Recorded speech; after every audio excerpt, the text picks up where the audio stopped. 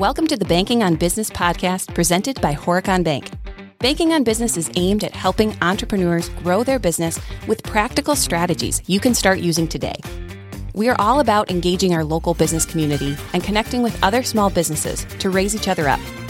Hosted by yours truly, Grace Bruins, Marketing Officer at Horicon Bank turned podcaster, at least for the next 20 minutes.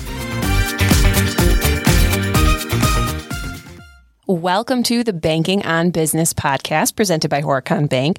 Today, we are talking to Julia Taylor, who has a fascinating story to tell about her work in Milwaukee, her time spent in this community.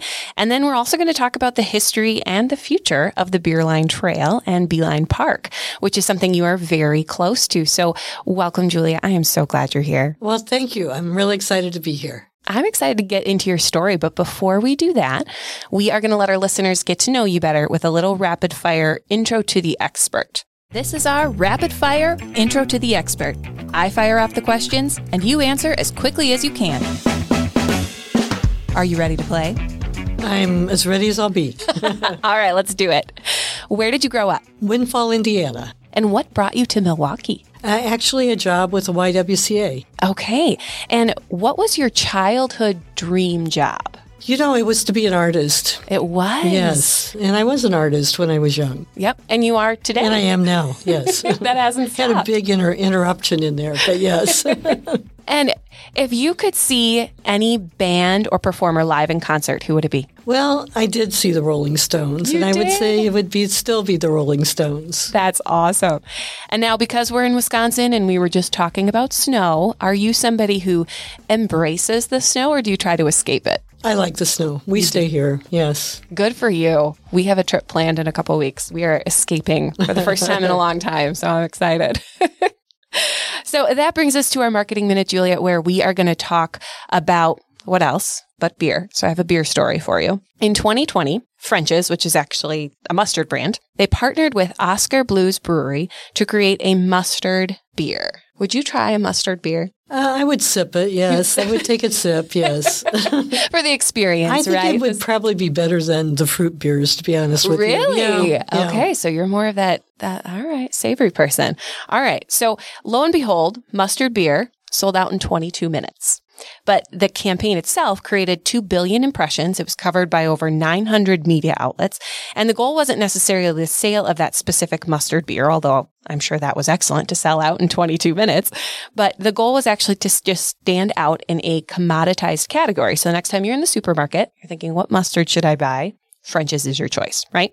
So how does that apply for our local listeners? Consider a local partnership that maybe crosses product lines a little bit, but it allows you to create something really custom for your clients, something different that helps you stand out. Now, your product may not sell out in 22 minutes, although that would be great, and I'd love to tell that story in the next podcast, but it can definitely get people talking and keep you top of mind.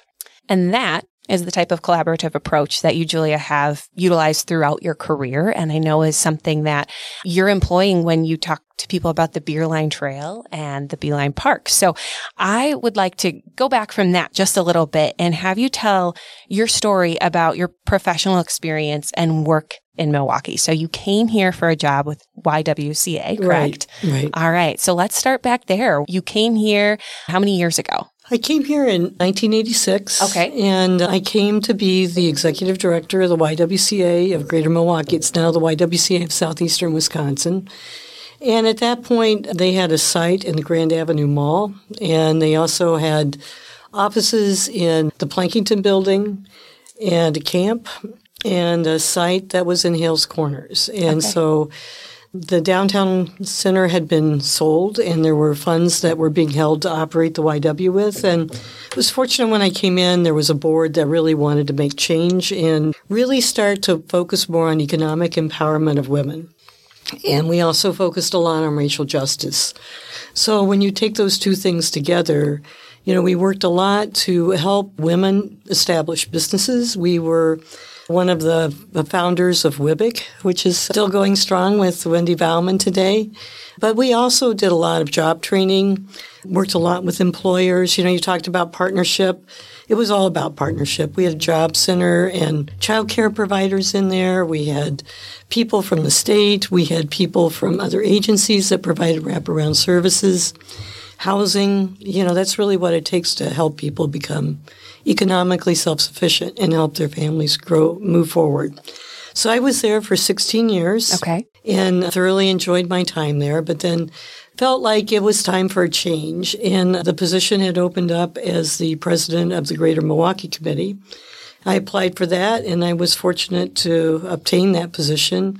And I was there for 20 years. Wow. And I really loved my time at the Greater Milwaukee Committee. I think we achieved a lot in that time.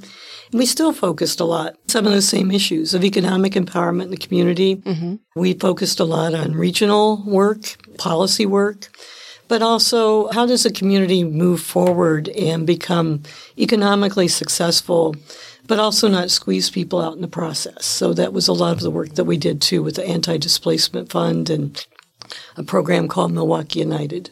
That's interesting because I think when you think about making progress, really moving forward, I think it's very easy to forget about who you're displacing in that process, right? You think about gentrified neighborhoods and the issues that come out of that. Like, it's great to see neighborhoods being rebuilt, but what happens when people can no longer afford to live there? And so you guys really focused on that. And how do we continue to support the people that may not be able to be here anymore? Where do they go from here? And so you brought in a lot of different, it sounds like a lot of different agencies, whether that's government funded or private funded. You brought all of those people together to really meet the needs of the community. Right. Well, you really do have to have partnerships to achieve anything. And particularly with the Milwaukee United, we had foundations. The Greater Milwaukee Foundation was very involved, the medical college. We also had the city was heavily involved. They actually came up with the initial model. And Riverworks was actually one of the entities that provided the financial support and did the neighborhood work for this. So my favorite sayings is that change occurs at the speed of trust. And it takes a while to build trust, but once you build trust, you can get a lot done, and you can get it done a lot quicker if you have the trust. And people know where everybody's strengths are and what you prefer to focus on. Mm-hmm. You can create that alignment. How did you go about building that trust with local businesses, local business owners? I really kind of learned how to do that when we were working on Milwaukee 7, bringing 7 counties together that had not always worked together. And one of the things that we started out with, and actually it was Jerry Franke who gave me this advice, who was with We Energies at that time. He said, we need to find a small project we can all work on together. And we started working on transit issues together. But it really, we found out what everybody could do, what their window was, where they liked to work. We got to know each other. And then that moved on to bigger things, including the regional economic development work that still goes on today. And so for business owners, I think it can be tempting to hear a story like that and say, okay, well, but that involves 7 counties. I'm dealing with 7 employees, right? But I think some of the principles are very similar. Right. You need to listen. You need to build that trust with your team or with your partners that you're working with so that you can continue to find success. Well, I would think it's even more important when you have a small team of people. I think, when you're going to get work done, if you can do it as a team and you have a highly functioning team is what it's called, where you do have such a high level of trust that people are willing to overlook maybe their own budget to help support somebody else's budget if it gets the agency or the business to reach the goal that it wants to get. I mean, that's kind of the level of trust that you want, where people look beyond their own goals to those broader goals. And then I think also beyond that, you develop kind of work friendships that allow you to do even more. And so I had a really great team when I was at the Greater Milwaukee Committee. I'm still in touch with a lot of folks, and I enjoyed working with them. I really enjoyed what everybody brought to the table. And I think people could look back and say we really got a lot done. Even during COVID, we got a lot done. And I'm sure it takes some intentionality to understand those strengths and understand what people do bring to the table? Yeah, actually, there's a book out there that's called The 7 Dysfunctions of a Team. And if you really want to learn how to create a really functional, highly functioning team, read that book. It's a great book that talks about kind of the stages that a team has to go through to get to that high level of trust and that shared knowledge that makes everything move forward with. I'm going to write that down, I think. 7 Dysfunctions of a Team. Right. Okay.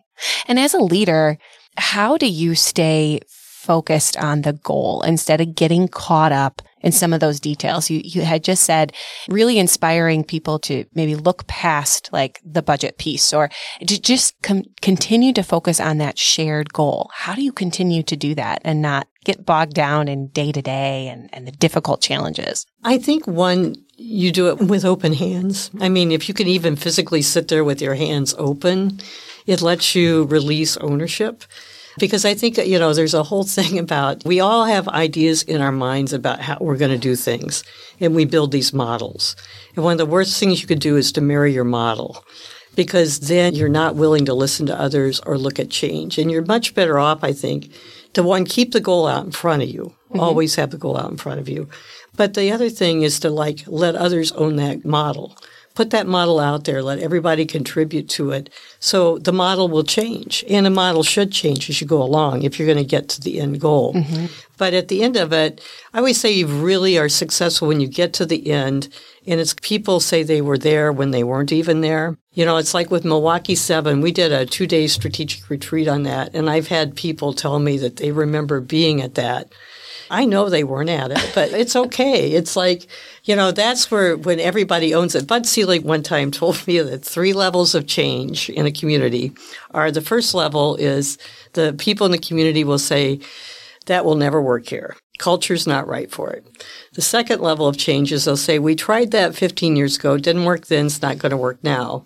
The third level is when they say that's the best idea we ever had. And you just really have to stay the course till you get to where it's the best idea that everybody ever had. I love that. And you've thrown out some pretty good names just in your time. I bet you've met some really fascinating local, maybe celebrities or just local people that we all love and know. I mean, what's some of the most memorable relationships that you've had over your 40 years, almost 40 years here in Milwaukee? It's really been a wonderful time, and I'm fortunate to be able to count a lot of people as friends. So, Bud Selig's certainly one of those. Shel Lubar is another, and Marianne Lubar as well. And I was really sad to see Senator Cole pass. I always counted him as a friend, and he was a person who loved Milwaukee and loved kids and loved education and what needed to move forward with that. And I just actually ran into Steve Marcus yesterday, and it was really fun to see him again.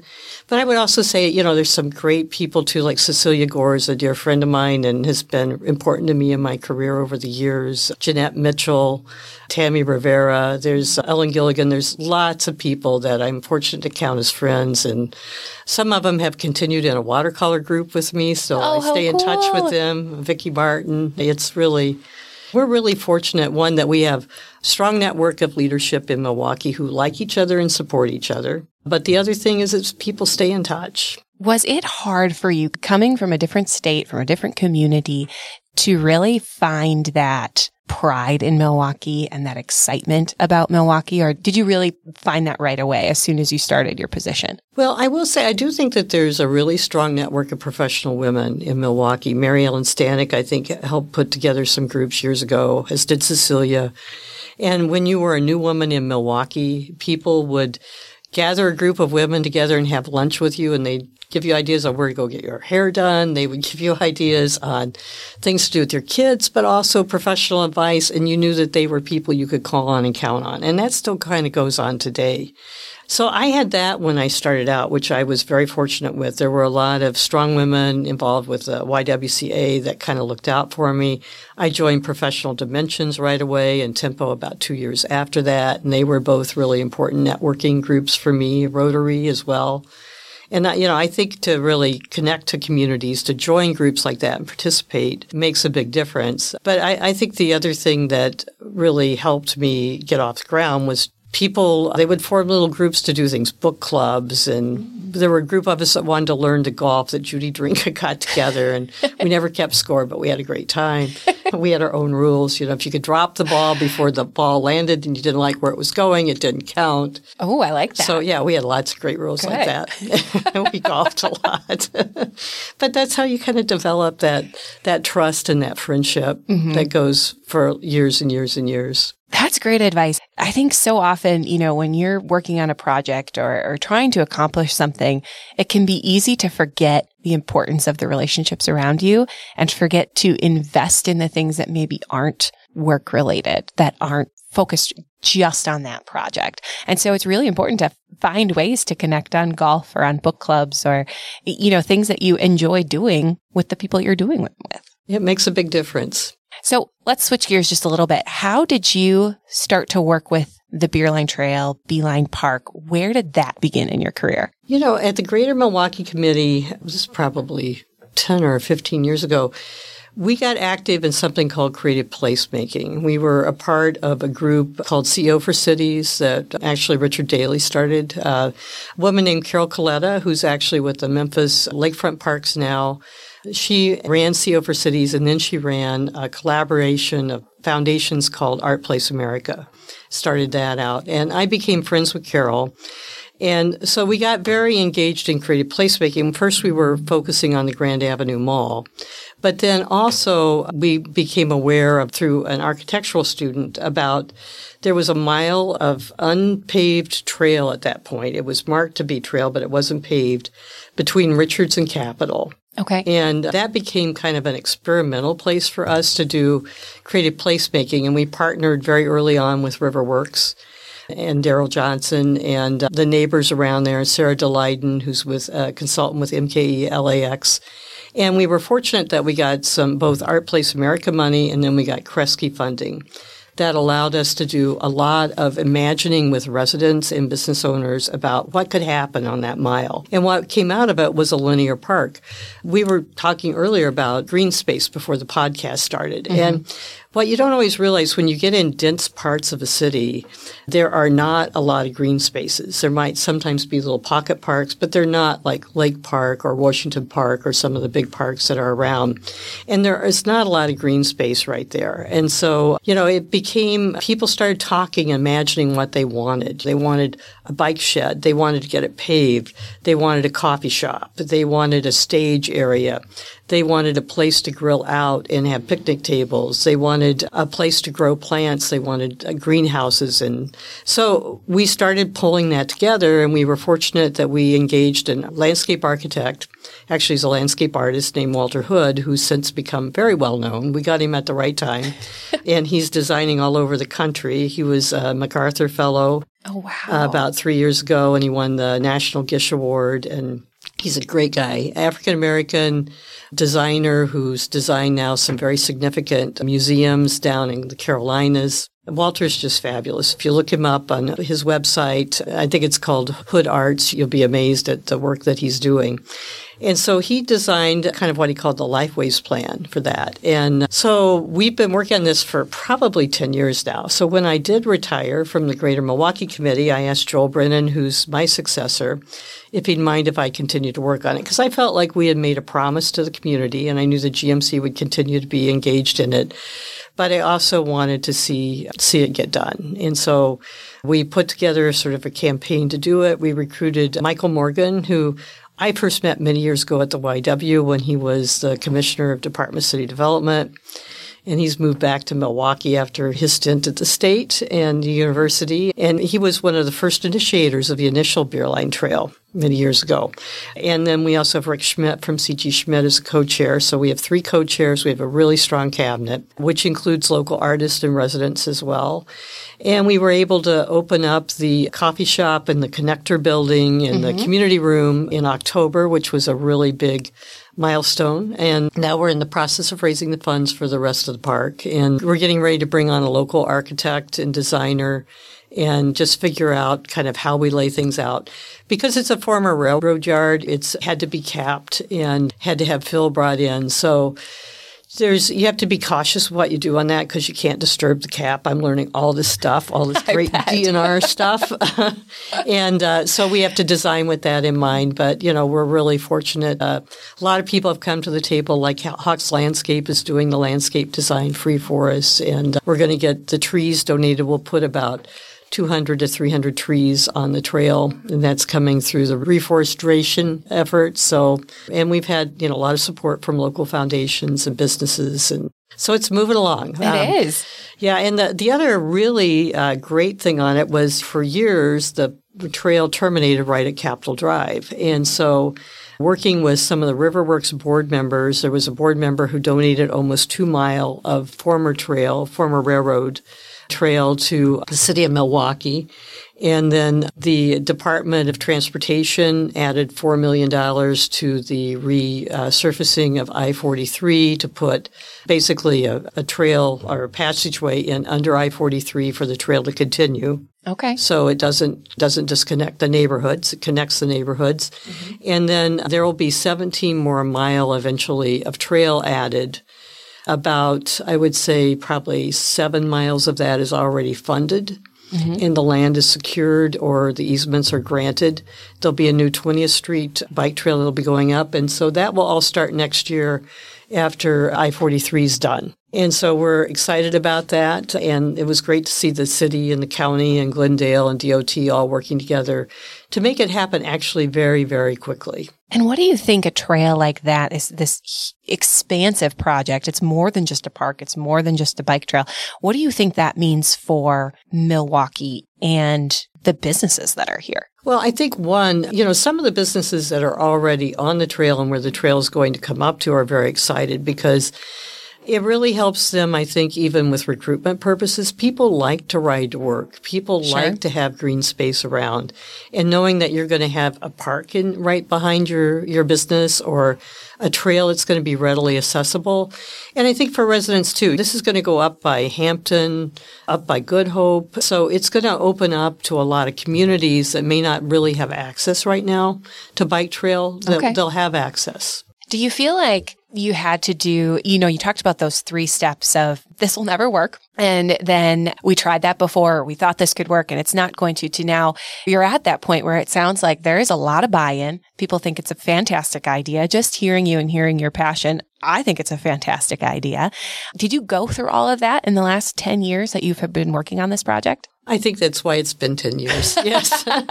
My other favorite saying in Milwaukee is it's the 25-year overnight success story. It's a little bit like Menominee Valley. Menominee Valley happened or the Harbor District and people are blown away by it. They don't realize how many years that was in process to get there. That's interesting. And I think even on like a smaller scale, I think about my home community and reflecting on, say, 10 years ago when no one wanted to be downtown. There was vacant buildings. It was like, what is there to do here? Get out of Dodge. To now, we've got these small businesses that want to be there and they're collaborating together and they're making this space where people want to be. And suddenly Saturday mornings, it's like retail therapy out there. We've got sidewalk sales and we have people visiting local restaurants and coffee shops. And it's really special when you start to see that. But I think even residents who've been around for those 10 years go, when did this happen? Right. And I don't think they realize the people, the business owners that are a part of it from the very beginning and what a huge process that is. And you really do have to continue to look at that goal and just stay that course or not feel encouraged through it, right? Like feel disengaged. Like it's abandoned. Right. Yeah. And we've been fortunate to Carl Nielsen, who is the head of he's the business owner who's also chairs the Business Improvement District there, has been very active and very supportive of the work all through the years. And a lot of people don't realize this too. Activation's very important. I mean, we've activated that trail and that pre-park for years now. And even downtown by the Grand Avenue Mall, the original night market was a GMC funded project through Milwaukee. We contracted with Milwaukee and Sarah DeLayden to do that project. Initially, because the thing we put out to Milwaukee is we had to come up with something that would create activation.